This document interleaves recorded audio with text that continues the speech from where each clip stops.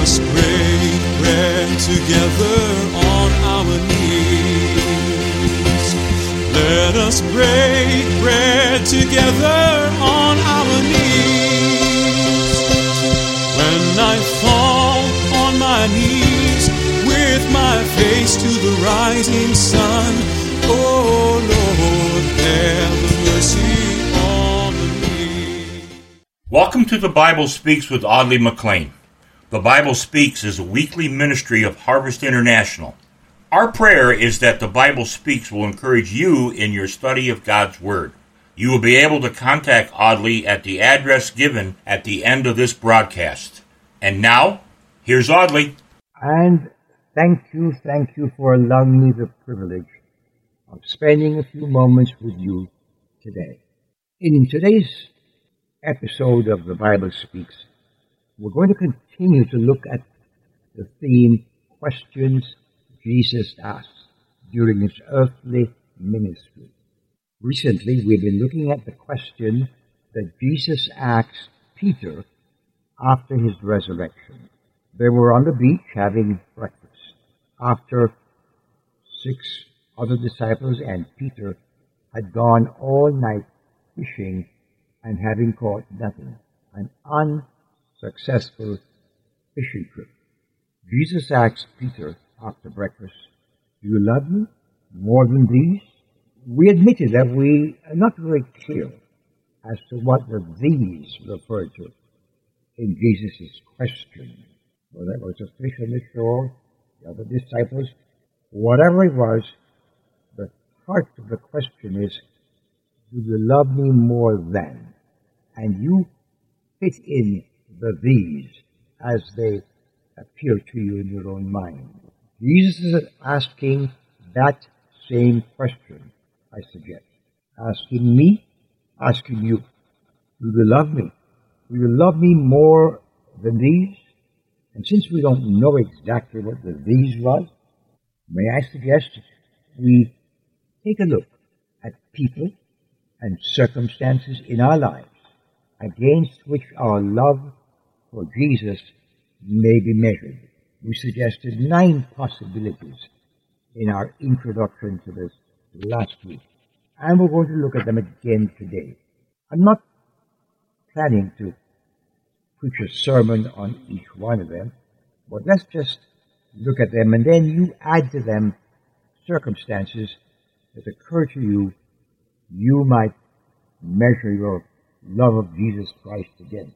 The 9 that we looked at were mother and father, number 1, spouse, number 2, children, number 3, girlfriend, boyfriend, country or nation, our friends, our jobs or careers, the community in which we live, or our hobbies. Now you understand that that list is expandable. We began examining the first 2, mother, father, and spouse, and we kind of wrapped them together because there were some interesting combinations that would come out of that. Today I'd like us to ask the Holy Spirit of God to help us to make the application in our lives, in your life and in my life, and in your circumstance and in my circumstance. I know each of us will find more or less applicability in each of the things, but God knows your heart. And so let's go to God in prayer today. Let's ask Him for an honest mind, for clarity, as we examine our own hearts. Last week we talked about the woman who was always passing off the message of the pastor's sermon. And I believe that we are all capable of, perhaps gifted at, passing the buck when it comes to the message of God that convicts our hearts. So let's ask God. Loving Heavenly Father, we come in simple faith to you as your Spirit's conviction in our hearts. We ask for clarification as we attempt to answer the question Jesus asked. Lord, strengthen our resolve to be wholly surrendered to Jesus Christ as Lord, and you as our gracious, loving Heavenly Father. We ask this in the name of the Father, the Son, and the Holy Spirit. Amen. Love and respect for mother and father is still God's command. For we spoke of the biblical injunction that there comes a time when both husband and wife must reprioritize their relationship to parents as relates to their new arrangement as man and wife. And the Bible says being in that situation the one. Whether it is the love of offspring or parents or the love of husband or love of wife, each for the other, the test is the same. Jesus is asking, do you love me? Do you love me more than these? And that seems like you're called upon to make an awesome choice, rejecting one and embracing the other. But that isn't what Jesus Christ is saying. Whether it's love of offspring, or parents, or job, or any other things. He's saying, is your love for me at a higher place than the love for the things around you, or the people around you? Luke records a very tough statement that Jesus made, and it applies in our context today. Luke's Gospel, there's a record of a very tough, perhaps confusing statement that Jesus made. Let's read that together.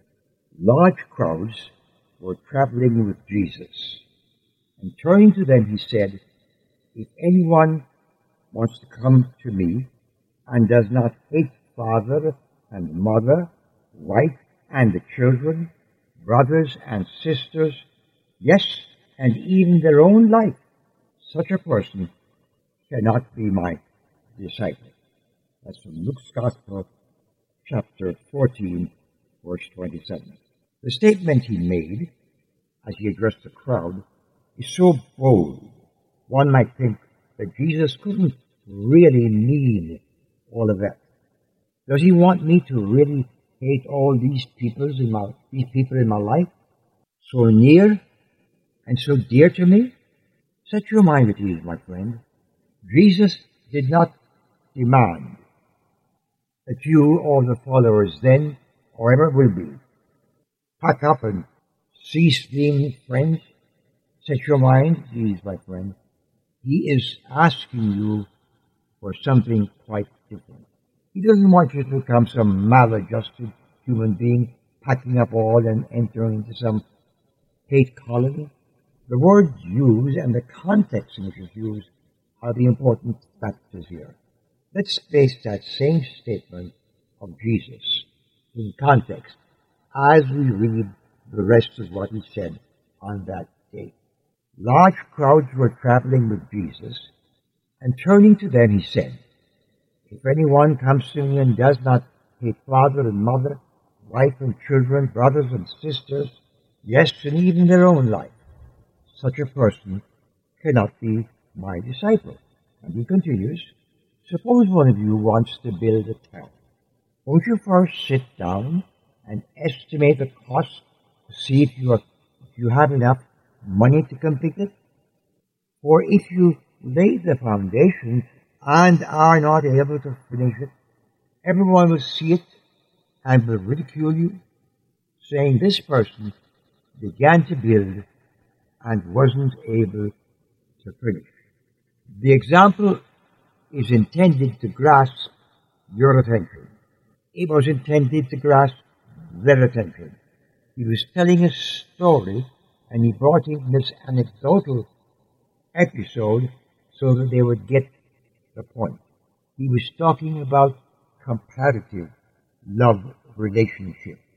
It's similar to the challenge he gave, which Mark records for us in Mark's Gospel, chapter 8 and verse 34. Let me read that as well. Then he called the crowd to him along with his disciples and said, whoever wants to be my disciple must deny themselves, take up their cross, and follow me. For whoever wants to save his life will lose it, but whosoever loses his life for me and for the gospel will save it. Then he called the crowd to him along with his disciples and said, "Whoever wants to be my disciple must deny themselves, take up their cross, and follow me." Jesus is the one who laid his life down. And he says, "I did that so you might be with me. I left where I was to be where you are. I took upon myself your sin so you could be cleansed and we would spend eternity together." Jesus, as he laid down his life literally, he is issuing the challenge. Do you love me more than all these things? Is my sacrifice great enough to convince you that I deserve first place? My friend, in the first place, we were made for God. And God wants to have the singular privilege of being Lord of all. And from there issues all the other love relationships that we can have. God is the one who designed them. And he wants to prepare you for them. I think you know what Jesus is asking. But before you respond, let me remind you that being like Jesus is really our aim. That has to be our life's ambition. It's an exchange of the old life for the new. In the Garden of Eden, God gave Adam and Eve everything. But Satan came and wanted to convince them that God hadn't really given them the full scoop. Paul, writing to the church at Philippi, has this to say to the disciples: in your relationship with one another, have the same mindset as Christ Jesus had, who being in the very nature of God did not consider equality something to be used for his own advantage. Rather, he made himself nothing by taking the very nature of a servant, being made in human likeness. And then he said he became obedient unto the death of the cross. I believe you have the picture. Jesus is asking for a complete devotion to himself. He's saying, I left the glories of heaven to make you, lost in sin, a child of God and a fellow heir of all the riches of God in Christ Jesus. Paul, writing to the church at Rome, after he had penned the amazing letter of God's redemption, God's amazing grace, said, therefore I urge you, brothers and sisters, in view of God's mercy, to offer your bodies as a living sacrifice, holy and pleasing to God. This is your true and proper worship. Paul got the message, and he's sharing it with you and with me. He says, do not conform to the pattern of the world, but be transformed by the renewing of your mind. Based on all that Jesus has done for us, is it unreasonable that he should require to be first in our lives? I think you will agree the answer is no. So may I urge you today, God is not unreasonable. Jesus said that if you will put him first, he'll recognize you forever. Today, let Jesus be number one. Amen.